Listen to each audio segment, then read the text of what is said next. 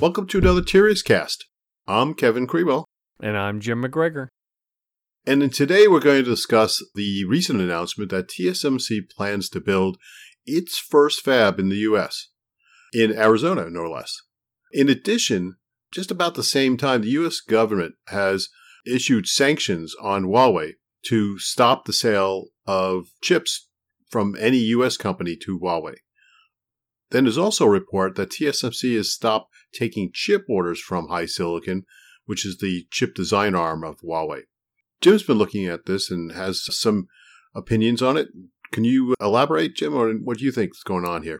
Yeah, first off, the actual order by the U.S. government includes both Huawei and ZTE. Both companies have faced a backlash from the U.S. government over the past year or so, actually the last couple of years.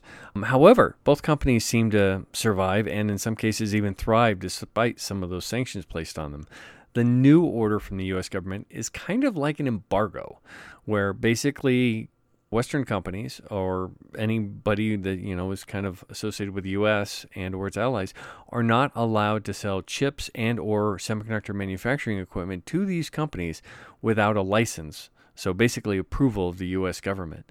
And yeah, that's very wide-reaching. TSMC has basically halted all new orders of chips from HiSilicon, which accounts for about 14% of the company's annual revenue. So that's huge. Not to mention all the other chips that would normally go to ZTE and Huawei.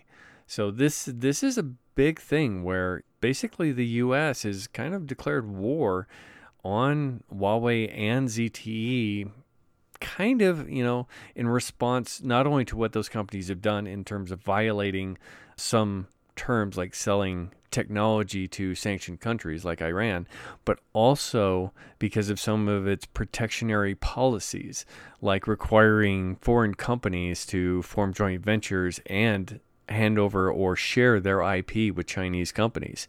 So a lot of this, even though it looks like it's intended just for Huawei and ZTE, it's really a backlash in many cases against the Chinese policies over the past several decades.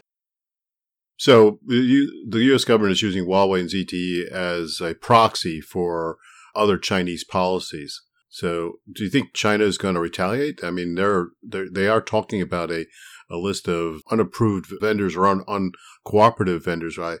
That might include Apple, might include Qualcomm. So there could be a backlash soon. Oh, I think there will be a backlash. I mean, even during the Huawei Analyst Summit, the CEO came out and said that, listen, this is going to have a material impact on our company.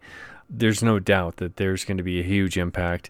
Not to mention, China as a country has really pushed to become technology independent and also all of a sudden being cut off, not just in terms of chips, but also in terms of semiconductor equipment, in terms of software, in terms of just about every type of technology that's going to advance them. That is a tremendous hit. I have companies right now are really scared to even say anything about it because they know a backlash is coming. They just don't want to be part of it. Yeah, it's going to be tough. There's so much technology that's tied in, Huawei's phone business. You have Android, you have chips that are either made by TSMC one way or the other, whether it's a HiSilicon chip or it's a Qualcomm chip. So it's really hard to pry that stuff out of Huawei and not hurt the company severely. Well, and it's also going to hurt the industry. And this is what I'm really concerned about. The fact that companies around the world work together on standards. I mean, a good example is 5G. That is the first cellular generation where there was one proposal, not multiple ones, and one standard going forward, because all these companies from all around the world work together on a single standard, especially companies like Qualcomm, Huawei, InterDigital, Ericsson, you name it. I mean, all around the world. This is basically kind of creating a wall, very much like the Cold War for technology between China and the U.S., and that's not good for the industry. I don't disagree that, some of the Chinese policies have been very protectionistic or protectionism, and that the U.S. is kind of, this is kind of a backlash against that. I'm just not sure if it's the right way, and I know no matter what that this is going to have an impact on negative impact on the industry. Just about the same time this announcement was going on, it was just prior to that, TSMC announced that they were going to build a fab in the U.S., and it had been leaked initially, and then there's rumors that both Arizona and the U.S. government have chipped in some money for this. But it was just about the same time as this Huawei announcement was made by the U.S. government. So they're coincidental in terms of timing. Do you think they're connected? In some ways, yes, I do think. I mean, obviously, TSMC is going to feel the brunt of some of this embargo against these Chinese companies, and I'm sure the U.S. is trying to, at least help TSMC out as well as help Taiwan out. So I think there's politics there, but there's also politics within the industry. I know that companies throughout the industry were also consulted on this. I mean, TSMC wasn't the only option to build a state-of-the-art foundry here in the U.S. You've got state-of-the-art fabs from Intel, you've got Global Foundries, you've got Samsung, all here manufacturing in the U.S. So why not them? Well, first off, Global Foundries made a strategy shift last year that said we're not going to be on the leading edge. So that kind of took them out of contention. Samsung is there, but if you looked between TSMC and Samsung, TSMC has a much broader base. So they manufacture for a lot of these other companies that are deemed critical to U.S. competitiveness, that are deemed critical to government projects as well as military projects. So I think TSMC, because they're already manufacturing a lot of these parts, was kind of the natural partner. Now, Intel also stepped up and said, hey, we'll build a fab or we'll provide foundry services. The problem is Intel hasn't had a lot of success in foundry services. One, because it's a challenge to go from being an IDM to being a foundry. You have to be willing to change your process for every run that goes through, and you have to have standard tools and terminology for the processes. And Intel hasn't really adopted all of those yet. Even Global Foundries, when they spun out, it took several years before they were really understood what it took to be a foundry. I would also make the point that Intel doesn't have a customer base outside of Intel, whereas TSMC has an extensive customer base out of.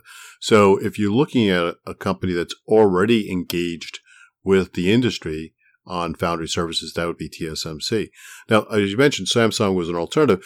Samsung already has a fab in Texas.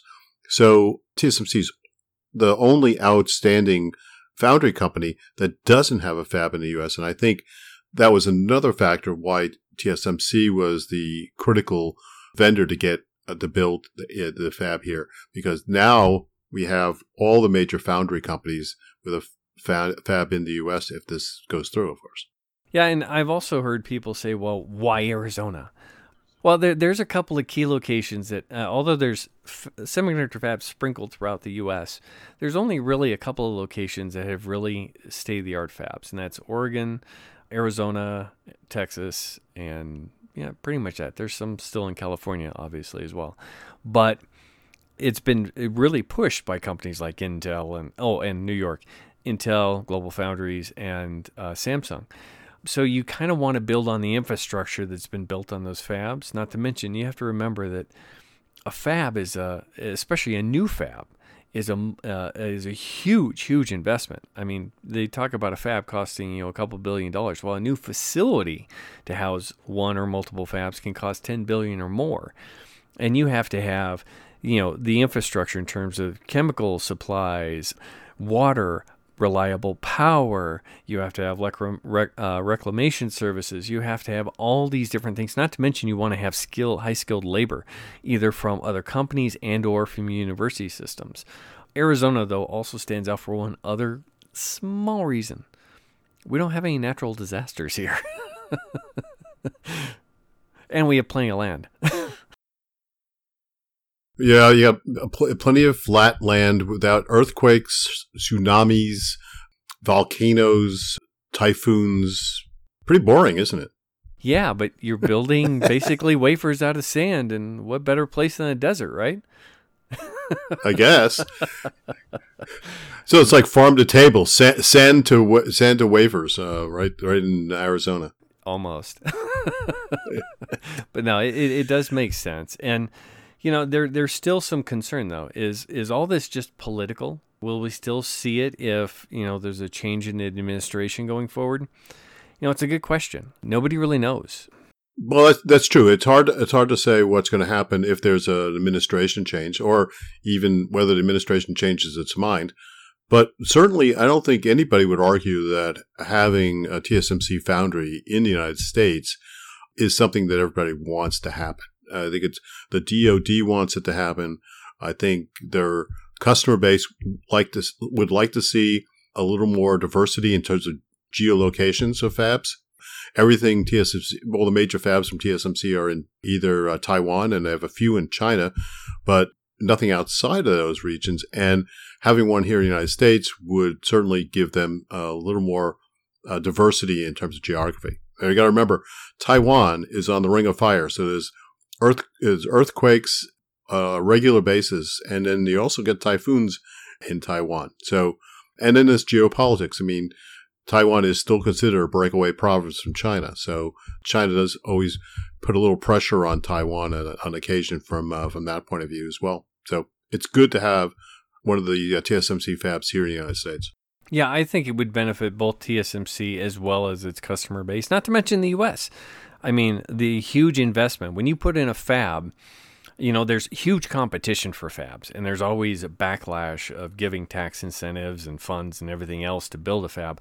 But the reason is once you put a fab in place, you're guaranteed manufacturing that fab almost 24/7 for at least a decade, if not more, because it is such a huge investment. So it is highly competitive in trying to lure fabs into locations. And I have no doubt that the Arizona threw some incentives in there, and I wouldn't be surprised if the U.S. government did, because obviously there were some federal politics that went into this.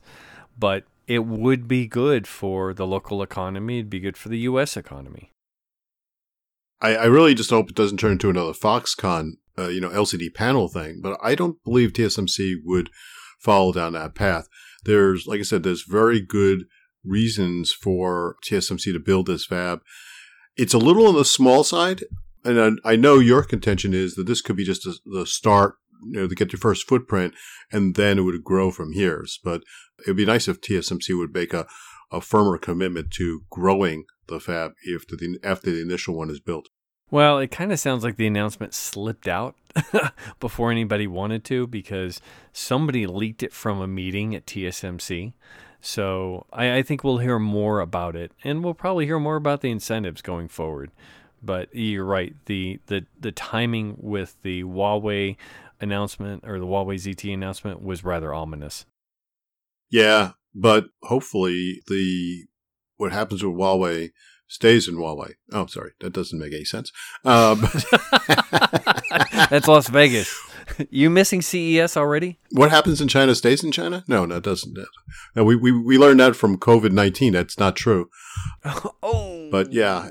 Ooh. Okay, we're getting too deep down a rabbit hole here. You do have an upturning editorial in EE Times on this very topic, so look forward to that. So yeah, if you want to see more, just reference that article that's coming up in EE Times.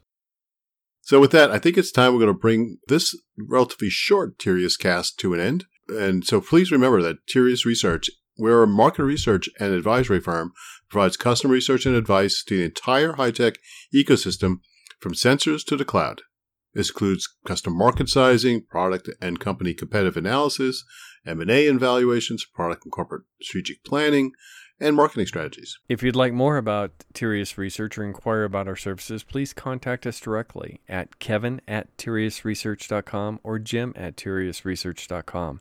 That's TIRIAS research.com. You can also visit our website, our new website, at www.tiriasresearch.com, and keep up with us on social media. That's at Tirias Research, at Krewell, Krewell for Kevin Krewell, and at Tech Strategist, that's TEK Strategist for myself, Jim McGregor.